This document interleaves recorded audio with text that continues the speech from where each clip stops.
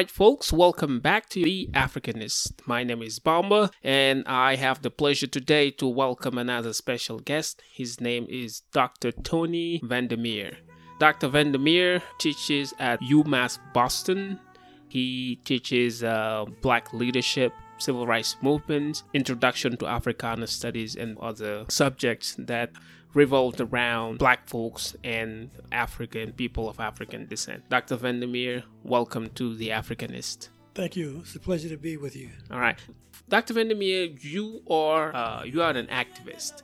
You led struggles for the masses, especially in the Boston area. Could you tell us more about your years of activism in Boston and other parts of the country? Well, so I've been in Boston since 1973. But originally I'm from Harlem, New York, and end up spending a junior high school and high school in Yonkers, New York. Just a point of information, my mother is from Charleston, South Carolina. She's a good old Geechee girl. And my father was from Paramaribo in Suriname in South America. When I was, I would say my activism sort of hit me, I would say, since junior high school. And two major things actually happened. One, I lost my 12-year-old brother in 1969 to a heroin overdose. He was the youngest heroin overdose victim in Harlem at the time. And which was completely devastating. And so this is during the Vietnam War, Black Power movement and so forth.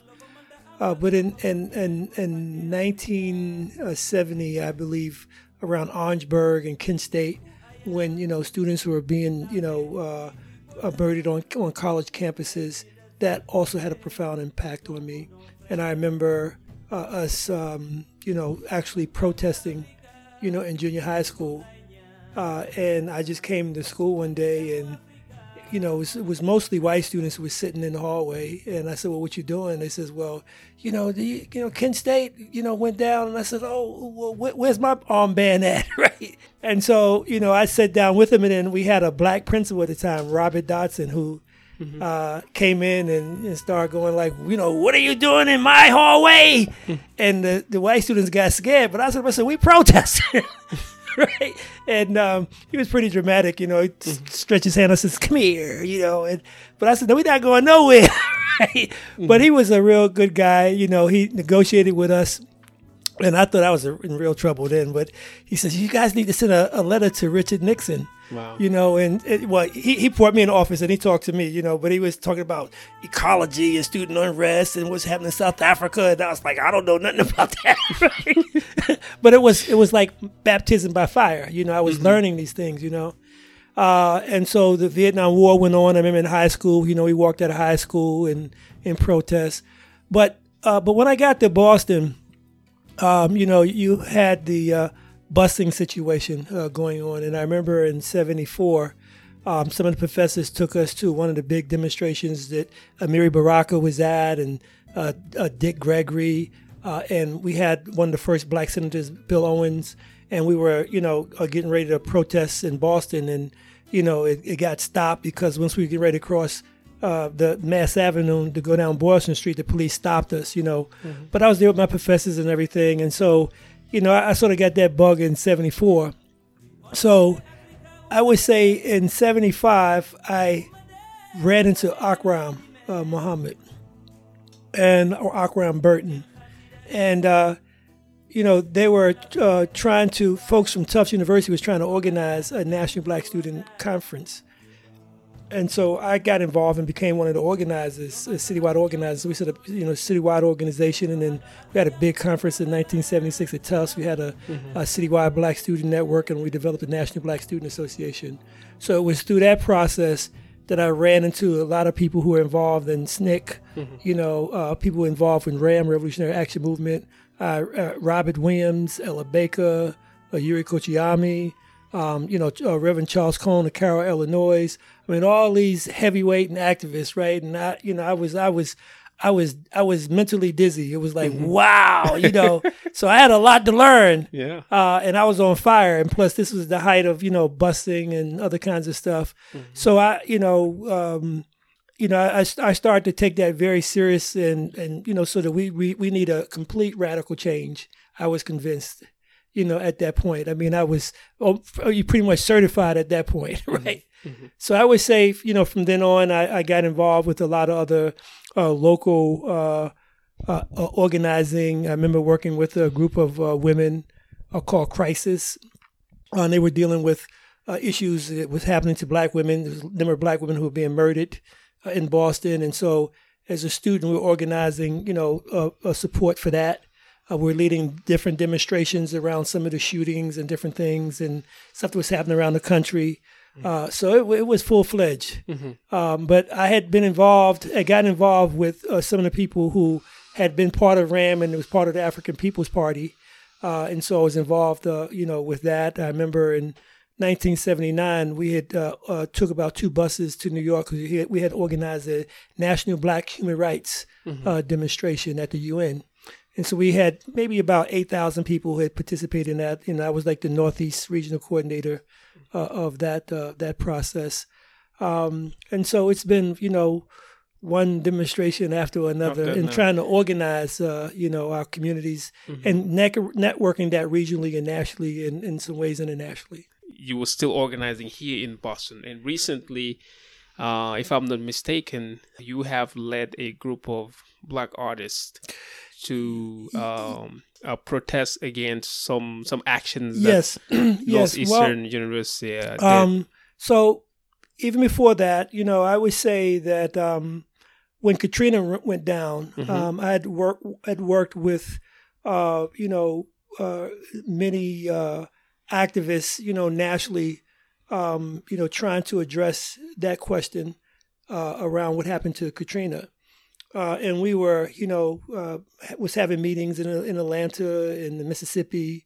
And I remember we had one meeting in Mississippi that was dealing with Black activism. And Chokwe Lumumba, who eventually was the mayor of Jacksonville, Mississippi, was participating, in that process. And we had stayed over Chokwe's house that night. And I asked him, I said, what's the politics of Jackson? And he says, it's about 70, 80% Black. I said, well, y'all running the city council or what? He's like, Chokwe, you should be running for mayor. And he was, well, blah, blah, blah. So he eventually ran for city council and won, and then he ran for mayor and won. Okay. And then he had passed. But we were trying to organize, more like a Black left, more Black radicals to intervene in these processes and organizing communities. And so eventually, we developed a network, and from that network, we put together the Freedom Manifesto. And the whole idea was to sort of revitalize the Black liberation movement. Because it's been fragmented, as a product of COINTELPRO and so forth. And so we made some efforts. There's still some, a lot of work that needs to happen. But from that, you had various other demonstrations and various things happening, within the community. Of course, the Trayvon Martin, case, and the Ferguson, situation. I mean, it's just one thing after another, around doing it. And so, and I would say even in Boston, I was one of the advisors with the Boston Black Lives Matter, group. But I've been working, I went to Northeastern University, and I've been working with the African American Master Artist in Residency Program, AMARP. And so I've been a member with AMARP since 2002. Down the founder of AMARP was Dana Chandler Akinduro, who was at Northeastern. And when I was a work study student, I used to make the frames for his painting. And so eventually I was part of that. And so that's been a program at Northeastern for 40 years plus. Now, Northeastern has kicked us out of this building that we've been in, and, it's just so ridiculous. So, and these are master artists, internationally known artists that have a space there. And so we've been fighting them for the past couple of years, to deal with that. And now with the pandemic and also the anti-racism movement, it's proliferated even more so. So like everybody's got a platform or, some points, which is excellent. Mm-hmm. The question is, how do we align that? Mm-hmm. So did they tell you the reason why they kicked you out of that space? People in power in racist institutions do what they want to do because they feel they can do it and they have the power. So it was no real reasons to do that. It's just that they felt that we weren't the flavor of the month anymore and they could do what they want.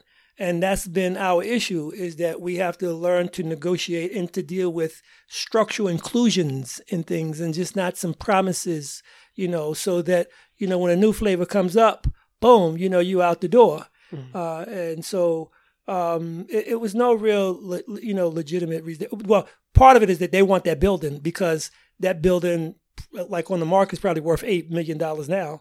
So, and they're in the community, they're not on the campus per se. So they have some ideas, they're not sharing it with us, but we've had the support of the city, the mayor, and the community. And so, it's a battle, and so the whole idea is that we'll see what happens. And sometimes you have to shame them, you have to embarrass them to show them that they're not good corporate citizens or community, partners and so forth. And so we're still fighting on that front. Mm-hmm. So in your years of activism in the 70s, the 80s, and today, have you seen any major changes in the way Black folks try to address systemic racism, and then in the way the power structure has responded to their demands? So depends on how we define change. So you can move from one position to another position, right? And you still may not have any clothes, right? Mm-hmm. So I would say that in some ways that if you look historically, it's important to say that at one point we were considered non-persons in America. And that we were property, mm-hmm. And that eventually we became dissidents because they said, well, slavery is abolished, and so then they said, now you are a citizen, Now the part is that they really didn't ask us, to take a plebiscite or a vote and say, well, what do y'all want? You want to go back to Africa? You want your own land, or you want to come into our house? That process wasn't done. And then after that, the right to vote for Black men and so forth, even still, they didn't really have that, for a little while they did, and then they took it back. And so those, particularly in the United States, those, Reconstruction Amendments or the first Civil Rights Amendments, supposed to have, brought some structural change, but it didn't. We're still at the same place. In fact, and based on Dred Scott decision of 1857, it said Black men had no right that white men was bound to respect. That's the Supreme Court decision, mm-hmm. right? And then after that, President Johnson, after they passed the emancipation, abolished slavery in the 13th Amendment, he tried to, take that out and said that, God is white, this is a white man's world and it's going to stay that way. But the radical Republicans, push forth the 14th Amendment and so forth. But we're at the same place that we were back then. And even though you had the civil rights movement of the 50s and the 60s, right? The whole piece of voter suppression. So we're still aren't participating in this democracy. So-called democracy in the way that we should. In fact, even white folks ain't participating in it the way that they should, because the whole, electoral college piece, how could you have a president win and he lost by 3 million votes?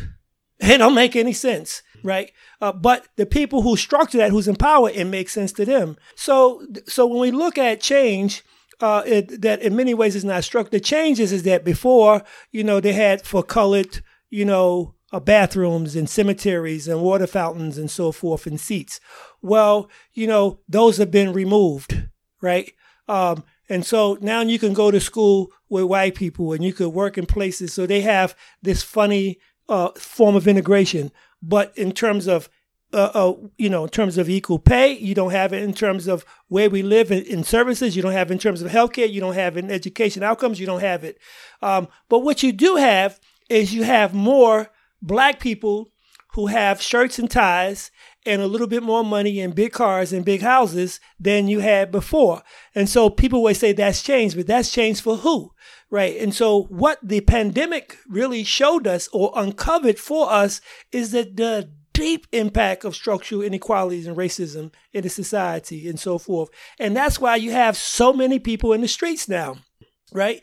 And not just locally, but nationally and globally, because people say, wait a minute, there's something fundamentally wrong here. So that there is some changes that some slick politicians can say, things are getting better, but for who?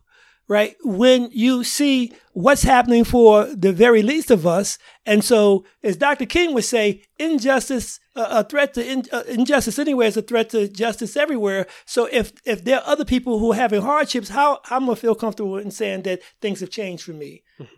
Now the truth is I teach at university. I get a good salary. Yes, I have privileges, but they'll hit me in the head, right? Drag me out of the car. Lock me up on my own campus, which they did before. You see what I'm saying?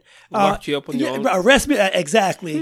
Right. I want to come back to that later. Right. And, and so forth. And with all of that, so how's it changed for me? Mm-hmm. Right. And so forth. But I have to admit, yes, some of us make more than others.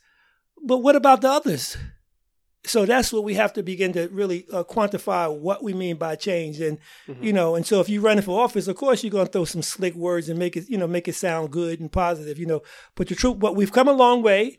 Right? We pushed the structure to try to at least open the door up a little bit more, but they're trying to close it back on us.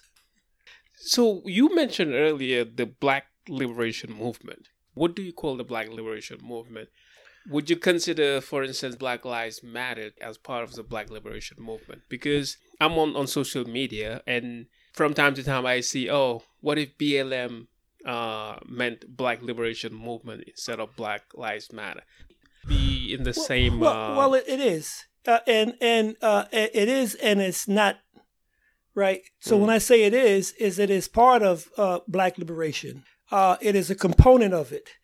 And in all movements, there's various tendencies. And so the BLM, in terms of the Black Lives Movement, is a tendency that's emerged based on the conditions that exist now and based on young people who don't necessarily have a deeper historical understanding of the movement in general. Some are getting there, right? So, and so when people say, well, why are they burning buildings? Well, folks have said, well, when we think about what's going on, like what else is it that, you keep resisting and you treating us like human beings. So, that's the result of that. But the point that I'm saying is that there are people who are not accepting a little of nothing and saying that that's change, right? Now, the Black Lives Matter movement has its own particular situation. The Black Liberation Movement has a broader understanding of what freedom, when I say a more specific understanding of what freedom means. And so it doesn't mean being part of a government that keeps its foot on our neck. It means that we have a right to determine what we're going to do as a people, that we have the right to self-determination in addressing this question of sovereignty versus having other people make decisions for us.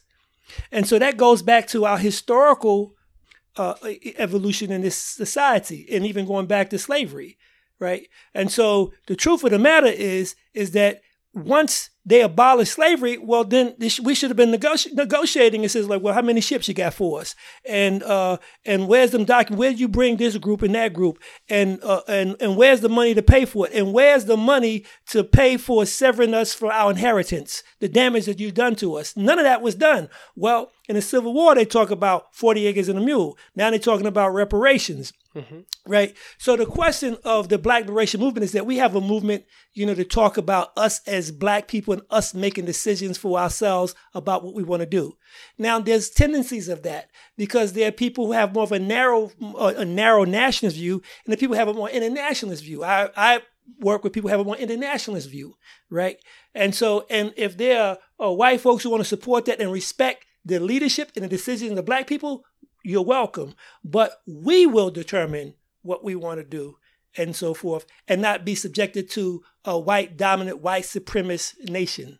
So it's some ideological differences in that. Whereas you find BLM, in some ways, some of them are working in conjunction, with the existing political parties, which I ain't got a problem. But however you work with them, we still have to put our demands as a movement and say, it's not just to integrate with you. You know what I'm saying? That don't mean that we can't be a part, and that you treat us like anybody else, but we have a right, to make decisions for ourselves as a nation of people. And so some people have issues of saying we're a nation of people. And I'm saying is that,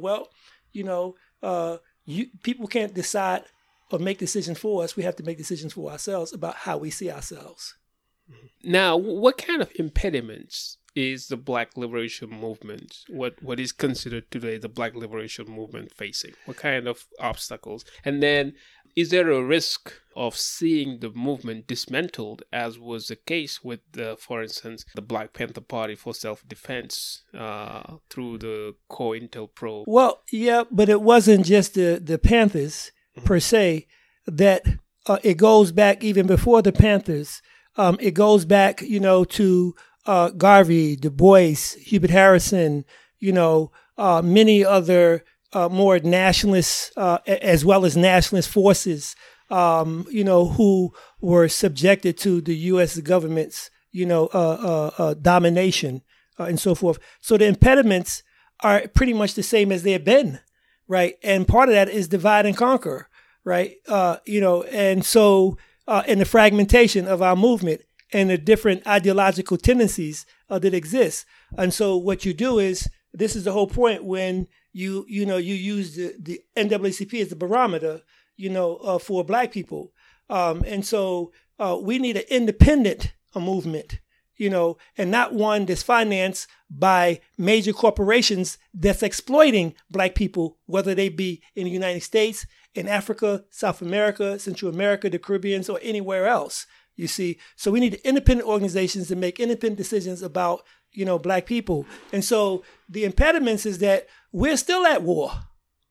People don't want to hear that, but in terms of them attacking the right for people to decide for themselves, this should not be new because the United States government does that internationally. This situation in Venezuela is very clear of them trying to throw a coup in Venezuela in terms of them taking some person that wasn't elected to be president and make him the president.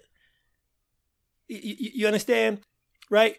But it's a dirty game when you start treating leaders like that. And so we're subjected to the same thing because we still got Black people who are in prison because they're political prisoners, because they decide to fight against the U.S. government, unjust policies against or laws against Black people and so forth. What happened to Malcolm? Was that some accident? What happened to Dr. King? Was that some accident? You understand? And so, yes, there's always a danger of that. But what's so beautiful about this moment is what young people are telling us. It's just like when they put Black people on those slave ships. What other choice you got but to fight? So even though you got the corona, right, virus, it's like, but you starving you. So that's like they and the message, look, that's not going to stop us. You see? But it's the real question of how do we bring unity and deal with the fragmentation so that we have a united movement to move forward and so forth. And so that's a historical question, right? How do we deal with the imperialist nation, right, who's hell-bent on trying to deal with global dominance. And they've used us all kinds of ways, and they'll try to destroy us, but they haven't been successful yet. And they won't be. And so still in that same wavelengths, you mentioned earlier that there are several tendencies in what you call or we call the Black liberation movements, and that yours is more internationalist. In that sense, what does Africa represent or should represent in the grand scheme of the Black liberation movement? So when I say that we are more internationalists, it means is that, that you have Black people in America, you have a good chunk who were Africans who were brought to the South. Then you had Africans that was taken to places that became Jamaica, Trinidad, various various Caribbean islands that they took African people to, and that they were colonized culturally by the Spanish and the French and the Dutch and the Portuguese and so forth, right? And so we recognize that our colonization or our oppression is nothing unique, but it's intertwined with all of those African people there, right? So in many ways, there's that sort of Pan-Africanness understanding and see our connection to Africa. And first and foremost is that we got to be clear, is that Africa is the mother of civilization, right? And the truth is that the world has a common ancestry to Africa. They won't admit it, right? And they won't do because you wonder, and so this whole issue of racism, that exists, making it seem as if Black people are inferior and white people are superior is nonsense, right? Because if Black people are inferior, that means everybody inferior because that's where everybody come from. You understand? Mm-hmm. So Africa is very important because that Africa is also, when we talk about the Black liberation movement, Africa is fragmented. Look, all these different nations and countries and the influence of the French and the British and the U.S. and everybody got their little, still got their little influence there, and that you have this deep neo-colonialist situation that folks are still trying to fight against, around that. So we see those connections, a related connection and a related interest, as Black people. And Malcolm made it very clear. He said, just because you take puppies and you put them in the oven, don't make them biscuits, And so just because you take Africans and put them in other places, don't make us something else. We're still Africans, right? But that takes a deeper consciousness for us to realize that and to deal with that process. But I would say that Africa is the parent to the world, period.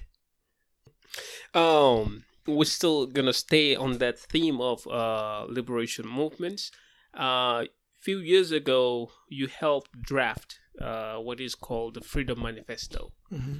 And in that manifesto, it is stated that the fight of the Black liberation movement is against capitalism. And it still asserts in the manifesto that, and I'm quoting here, capitalism stinks and is not the system that we need to lead decent and meaningful lives. Yes.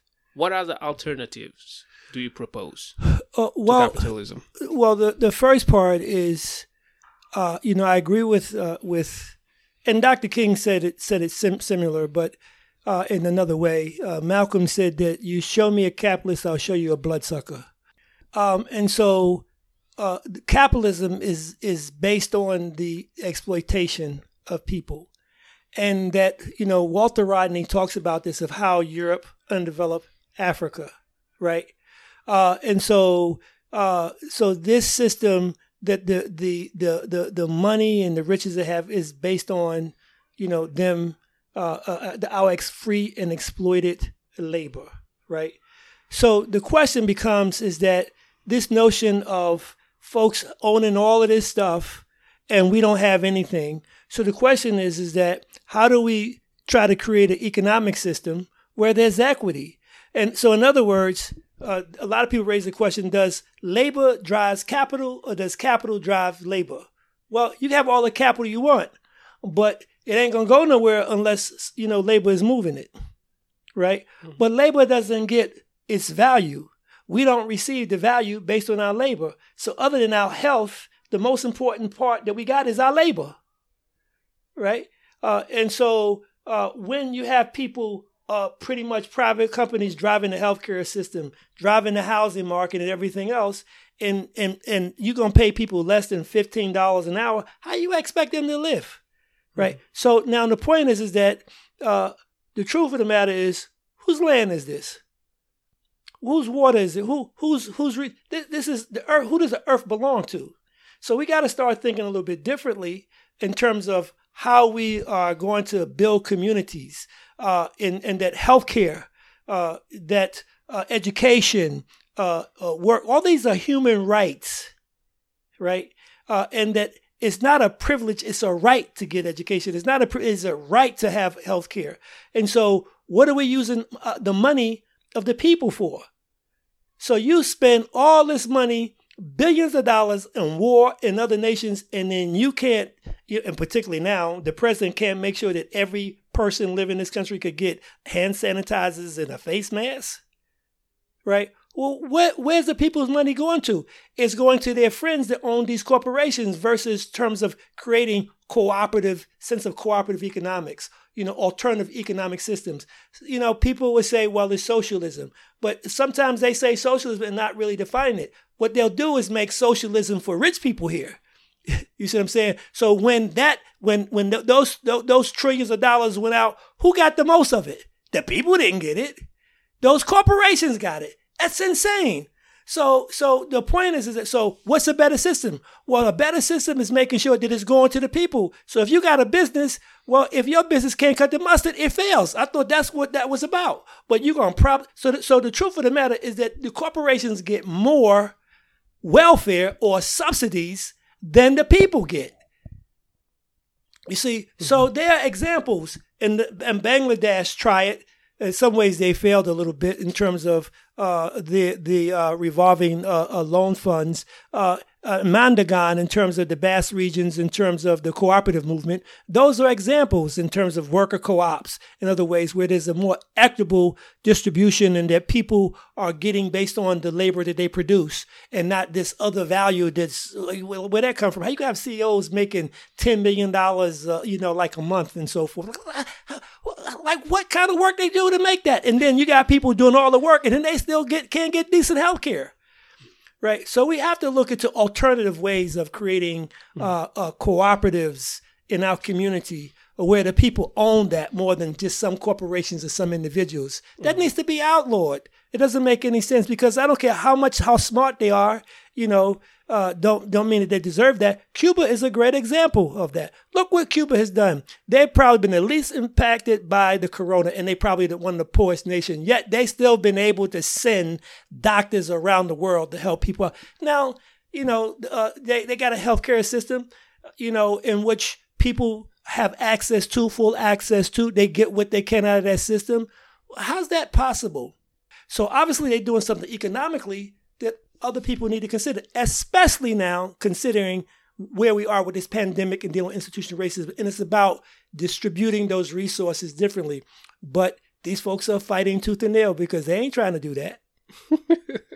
So now, do you think that this fight against capitalism as we know it today, do you think it could potentially create another bipolarization of the world as we knew it back after the Second World War, where you have the communists and the capitalists, fighting each other, and each group trying to impose its economic and political system. Do you fear something like that happening again? Well, it's not again. It's been happening. They stopped.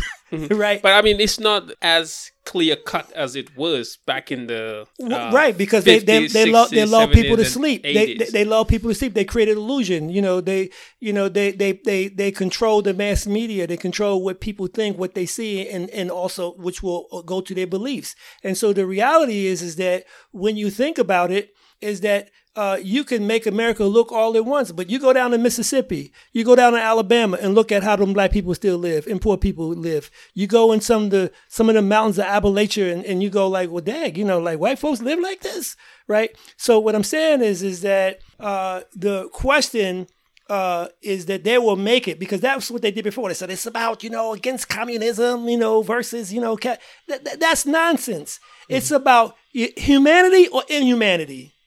Mm-hmm. So we got to frame it. We can't let somebody frame the narrative for us. That's the trick, right? It's about humanity versus inhumanity. And so the system we have is one for inhumanity. The system that exists now, how is it that you're going to put a blockade on a nation talking about you want to deal with political leadership? Well, you don't care about the people. So what the people going to do? You going to let the people die? You going to let people starve? So that's inhumane, right? You see, and then they say, well, they're communists.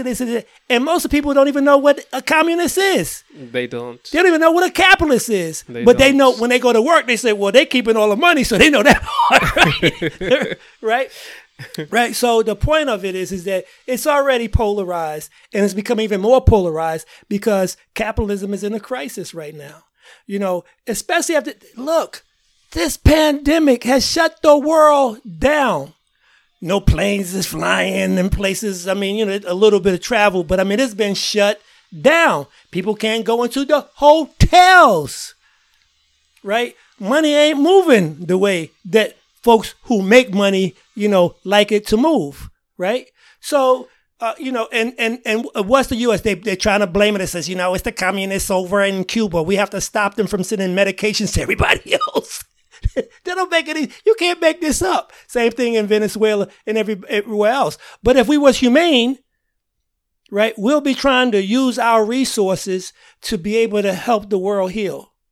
But U.S. does help. Does send a lot of help out there. Where? To the rest of the world. Right. Many places you have U.S. aid. Yeah, exactly. You have U.S. aid helping in many developing countries, for instance. Well, the question is, we go back to Walter Rodney. What's development and what's undevelopment, right? And what kind of help? And a lot of times those are like political situations of which they're using that to position themselves. It's like PR in some ways. It's like you write your own press release. Look at us. We're helping these little kids, poor kids in Africa, or these other starving people who in somewhere else. No, they're not helping the people help themselves. They're trying to control the political situation, right? And so we have to, understand that. And many times with some of these organizations, these are tax write-offs, these are other political maneuvers and so forth. But that's not straight up. They're not straight up. In fact, they're a problem why other people have problems. So one of your research interests is spirituality, especially African and Black spirituality. And over the decade, we've seen the importance of the Black church in the fight for freedom. Mm-hmm. And today, we see more and more African American turn to Africa and other places in the diaspora for spiritual guidance. What is the place of spirituality and African Black philosophical thoughts in Black Americans' fight against oppression and racism? Well, that helps center us. And I would say at least it's helped centered me, and it's helped center other people, because it helps us provide some meaning and hope out of a situation that's very desperate and could look hopeless, right? And that it also helps us keep our humanity in check. You understand? Because it's about values. It's about revolutionary values. It's about character. It's about revolutionary character. Meaning is that when we talk about spirituality, we're talking about the sacred. And the sacred versus the profane, that duality. And so it's about us trying to do the things that's good in combating the things that are bad, right? And to constantly struggle to stay on that path, or as James Brown would say, to stay on the one, right? On that beat, and so and the other part is that the experience, the knowledge of African people is deep, right? But because of colonization and racism and white supremacy, it minimizes our experiences versus seeing that for the parents of civilization and the knowledge that it's been able to produce, why would you throw those values out the window and not trying to embrace it? So what they've done is accept, the profane, as their values and made it seem like the sacred, you see. And so with African spirituality, we go back to the roots, to the center in terms of how we should try to behave and act and treat each other. And that, that because they didn't manufacture or produce their knowledge in books, don't mean there's not knowledge out there. The value of oral tradition, which has been passed on, still exists today in terms of how we need to look and deal with each other. Unfortunately, there's some of us who are spiritual, don't necessarily follow that the way we should follow it. But the fact is that it's there for us to follow. It's what we do with it. And so more people are embracing that. And so it contradicts other belief systems, especially when you look at Christianity. I mean, after all, they had a ship that brought African people over here in the worst harbor conditions called the good ship Jesus. You understand? So right there, is like every Christian, every important Christian should be doing a lecture on that and trying to make amends to that. But I haven't heard that yet. You understand? And so the point is that, especially now when we're talking about the anti-Black racism struggle, well, part of that is to begin to uplift, African spirituality, and African, sort of a belief system in terms of its contribution, African knowledge. Because there's a philosophy and ethics that's in that system, and the stories from the observations of our ancestors, that didn't separate, human beings from nature, and that they saw it being interrelated. And so there are stories about birds and trees and fish and other kinds of stuff when people were interacting all as one until contradictions begin to divide it. That's profound, right? So then we have a better sense of nature, of the environment. Talk about environmentalism. Well, that's what we were, right? In terms of recycling and doing things and having a love for nature, which is getting weak and weak and weak. So so you find African spiritual belief system spreading globally. Has spread it globally before, but even where you have other ethnicities, non-African, so to speak, and I put quotation marks on that, wanting to embrace that because of its values and its beliefs. But we don't want them to embrace it to try to recolonize or redominate us, but be able to put them in check in terms of what their character is and what their values should be to honor humanity, to honor their mothers and fathers that gave birth to civilization and so forth. So it's not about, seeing this as to be dominant, but it's about how do we create, equality and equity and humanity in terms of our belief system. And so for me, this is what, African spirituality means and what it's done for me. Mm-hmm. So in 2004, you edited and published a book entitled The State of the Race, along with Dr. Jimadari Kamara. What is the state of the race today? And what has changed since the book was published almost a decade and a half ago? I would say that there's been a new wave of resistance. And so when you look at Katrina, you look at a lot of the movements that uprisings as a result of murders by police officers and so forth, that there's more motion, more resistance. It's still fragmented, right? And now with the corona exposing the deep roots of racism, now there's a anti-racism movement. So even though people are responding in terms of symbols and taking down, statues and pictures, all that's well and good. But the point is that how do we create structural change and accountability. Because, see, we had the 13th and 14th, 15th Amendments, but that's what we're still dealing with. So it was law. They just didn't carry it out or enforce it. Now we have to put the point where they have to enforce it. And so what's changed is that people aren't sitting down watching Good Times anymore or these funny movies and so forth. Even though as the pandemic go aside, people want to go to the baseball game or watch baseball, whatever. But people are saying, no, we have to take action. We have to exercise our voice. If they say it's democracy, then we have to exercise that democracy of protest and so forth. The question becomes, how do we put together our demands? How do we create a national black assemblies in which we are getting the masses involved to create a point where they got to deal with us, right?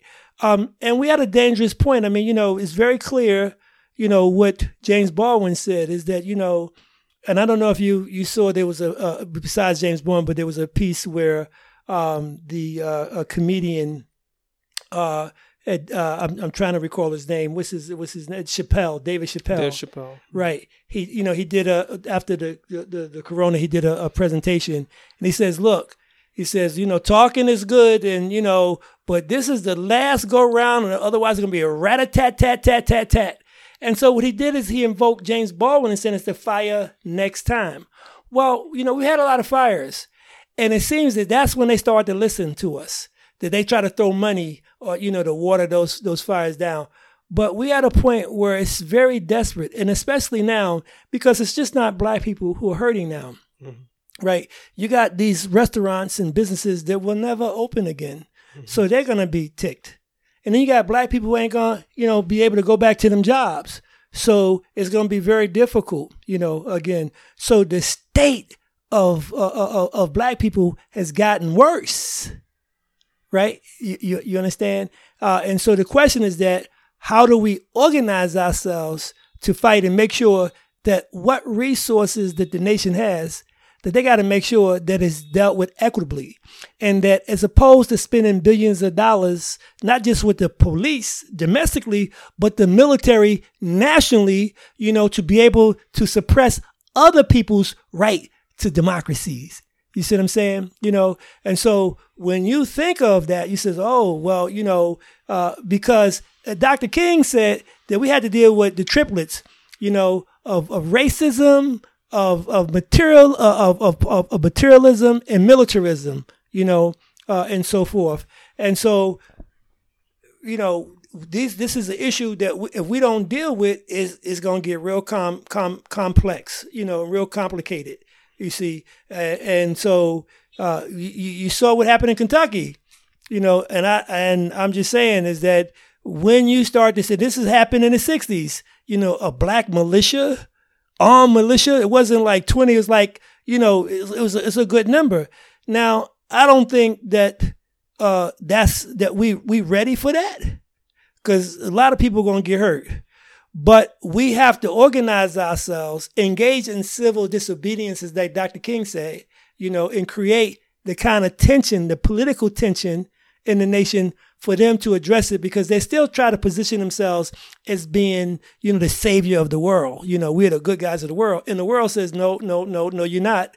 Right? Now, they'll fake the funk because they'll give some money to this nation or that nation to vote for them. But folks know it's bad. And so capitalism is in a crisis. Right? Yeah. Like you said, it's good to go out there and protest. It's part of what makes a democracy work. And but I also hope that everything will remain peaceful and that people will listen. Yes. Right? Yes. And the important part, leaders need to listen to the people. Yeah. Now everybody is on edge due to the coronavirus, and then you had the tragedies. The death of George Floyd, Breonna Taylor, Ahmaud Arbery, and countless other people. And people are on edge, right? But no matter how difficult it is, I hope that people will still remain calm and still protest, because that's important in any democracy, right? Yeah. But peacefully. Yeah. So earlier you mentioned like being arrested on your campus where Yes. you work at? Yes. This is UMass Boston. UMass Boston. Do you want to? Well, in share more about that? in 2003, Uh-huh. when the war in Iraq broke out, Mm. we were organizing on campus, and I had organized, students and community groups, and we were going around, in different community transportation centers, with a poster of Dr. King, that says "No to war, yes to peace," Mm-hmm. and so forth.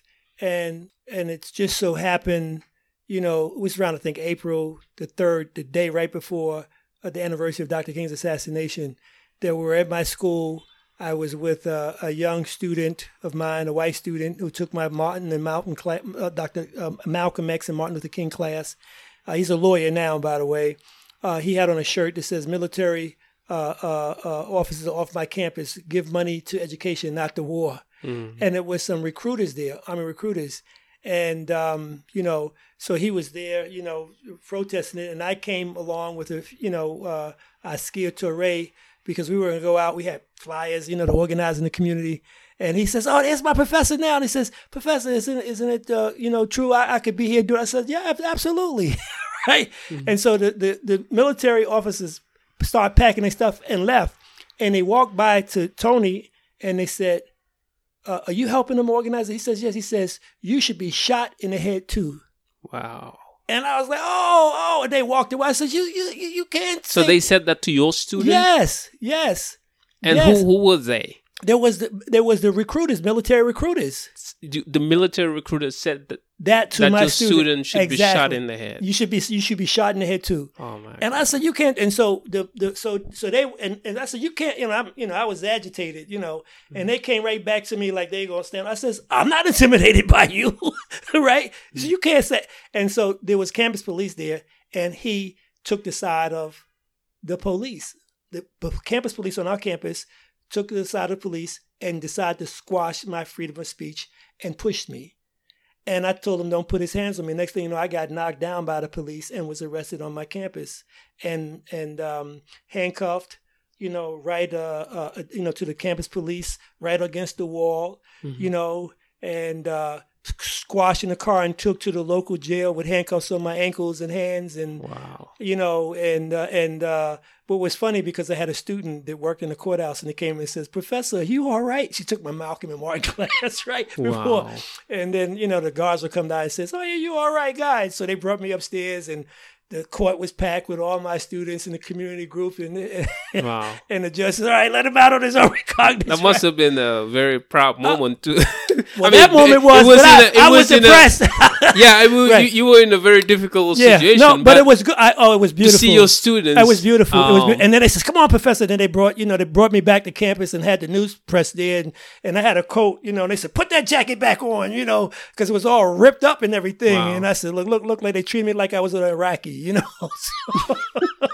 And that's not a laughing matter, but, you had to, but I was definitely proud of my students because, they have to stand up, for what is right and what's going on.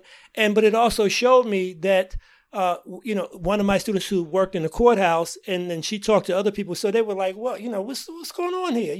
So the struggle is for the minds of people, you see, and we got to win the minds of people for what is just is what our real struggle is, and we have to decide that as a people so that all of us, and not just where we are in our little communities or countries, but as the world, we have to do that. And that's the kind of internationalism that we have to exhibit. Mm-hmm.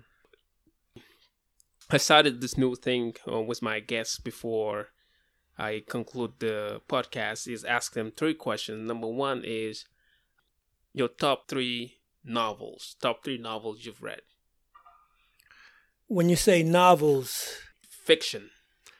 So that's a good one. Of course, I used to use. I mean, it's more older fiction, which was Baldwin's. Which is really The Fire Next Time. But I had.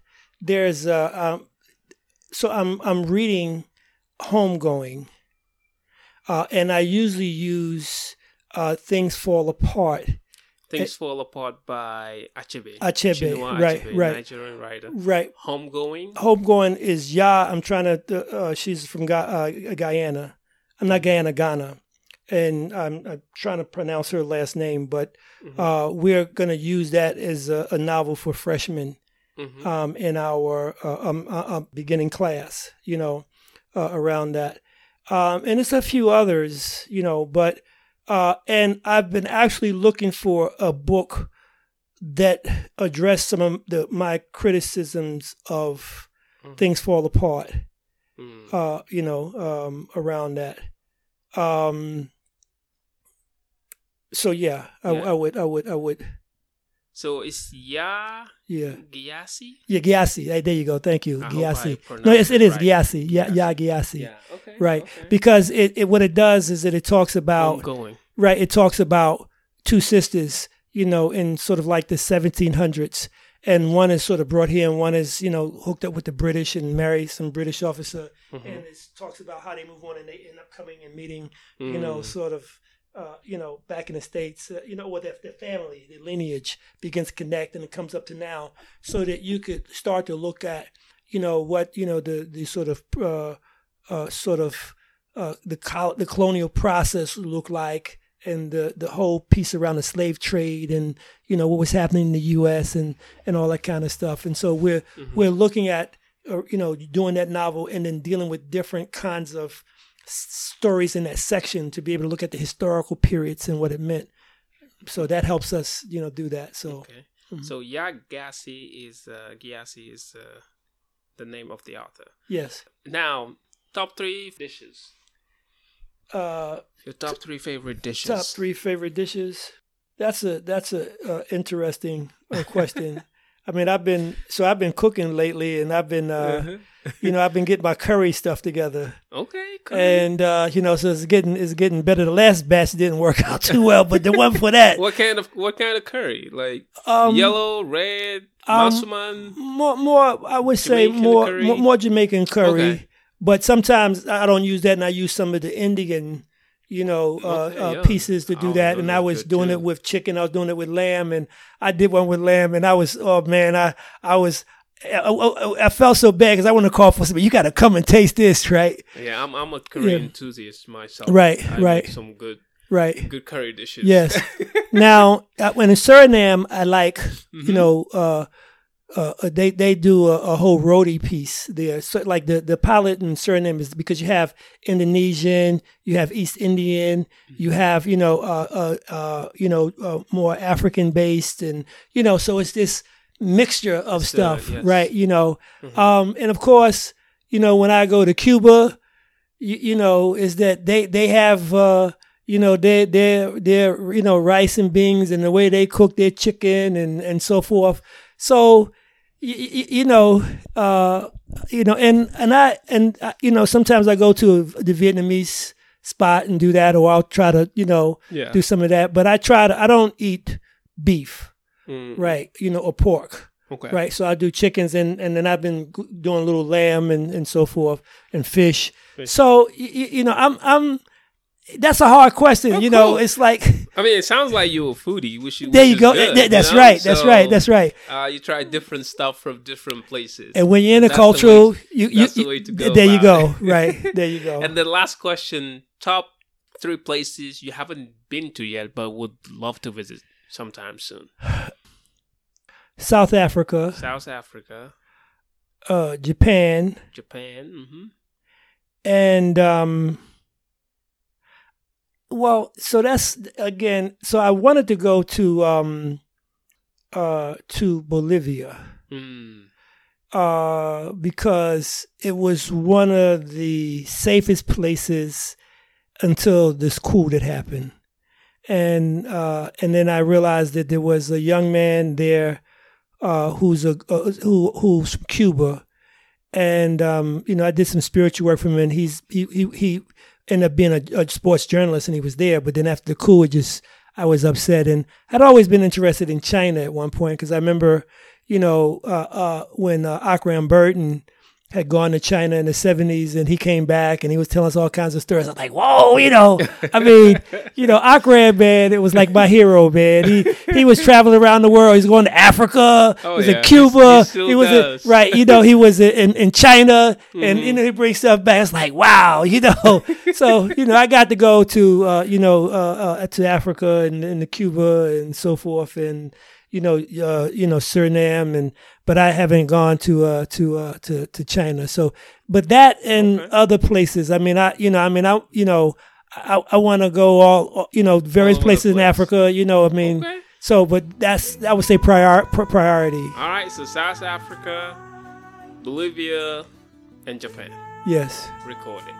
All right. Well, Dr. Van der Meer, thank you very much for being our guest on the Africanist. It was a pleasure to talk with you, and I hope to have you back here sometime soon to talk more about your research and your activism here in the Boston area. Thank you, Bamba. It was my pleasure. Yeah. All right, guys, so that's it, and I will talk to you guys soon. And in the meantime, stay safe and tune in next time for more of the Africanist. Luttons pour la paix. Kon jamu Afrika mom lay ñaan. Mané jamu Afrika moy suñu naata.